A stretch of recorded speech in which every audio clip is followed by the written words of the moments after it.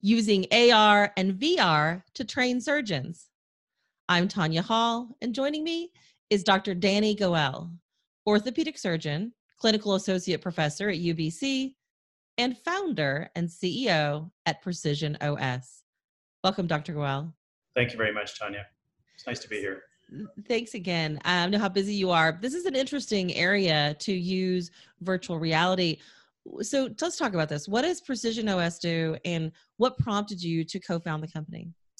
So we're an immersive medical education organization. And so what we do is we focus on teaching people how to be better surgeons. And the way we do that is we use concepts like deliberate practice, which allow users to basically fail and perform their procedure in a somewhat stressful environment where they can actually improve their performance without actually causing patient harm. And how this started was about 2.5 years ago.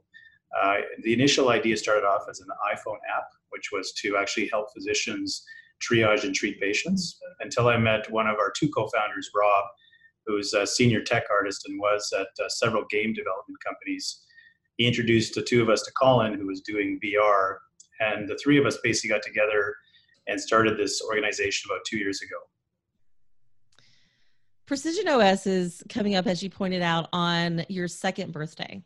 Right. And so from a medical and technical standpoint, what have been your breakthroughs so far? And what have been the technical challenges that you've had to overcome in those 2 years? Right. Well, the biggest breakthrough, I think, as a surgeon, I live in a silo of seeing patients and operating on patients on a regular basis. And we tend to lose focus from what's actually happening outside world. And I think the biggest breakthrough from us was to combine what I was doing in surgery with what Rob and Colin have been doing in game development. And that new marriage that we've seen in the intersection of these two domains that don't really cross paths is what has been the biggest breakthrough into what we can actually do combined as opposed to individually to help improve the quality of care that we're providing on a global scale. Explain the two basic use cases for the platform. You've got education and pre-op planning. Yeah, so the educational modules are basically taking what we try to teach our residents during their training is to combine their cognitive thinking, which is their decision-making skill, combine it with their technical skill. So how do you combine the two? And the reality is you don't really combine the two unless you're actually practicing or doing surgery on a patient. So the educational module actually combines those two. We're actually performing procedures, making decisions, but then in addition to that, getting metric feedback on both your own performance as well as the implant, how you positioned it with a particular pathology. The preoperative side, so the education side is meant to help the future generation of surgeons as well as the future generation of patients. But the preoperative planning tool is actually meant to help patients right now. So how do we impact the care delivery model to patients both here and in the future is by having both pathways. And so that's how they differ somewhat. So let's talk about, you talked about they do get feedback. So how do they get feedback? How do the trainees actually get coaching? Is it in real time? Is it afterwards? Yeah, so it's in real time. So we use some element of haptics, which is where your controller vibrates and gives you some haptic tactile feedback. We provide video feedback as well as sensory feedback through the mechanisms we just discussed, as well as provides you objective feedback. So measurements of where you put the implant, how long you spent doing a particular part of the case, where you place the implant, and whether or not that would result in failure of the particular procedure you're doing. And we combine those two to give you some tangible information you can actually respond to and improve.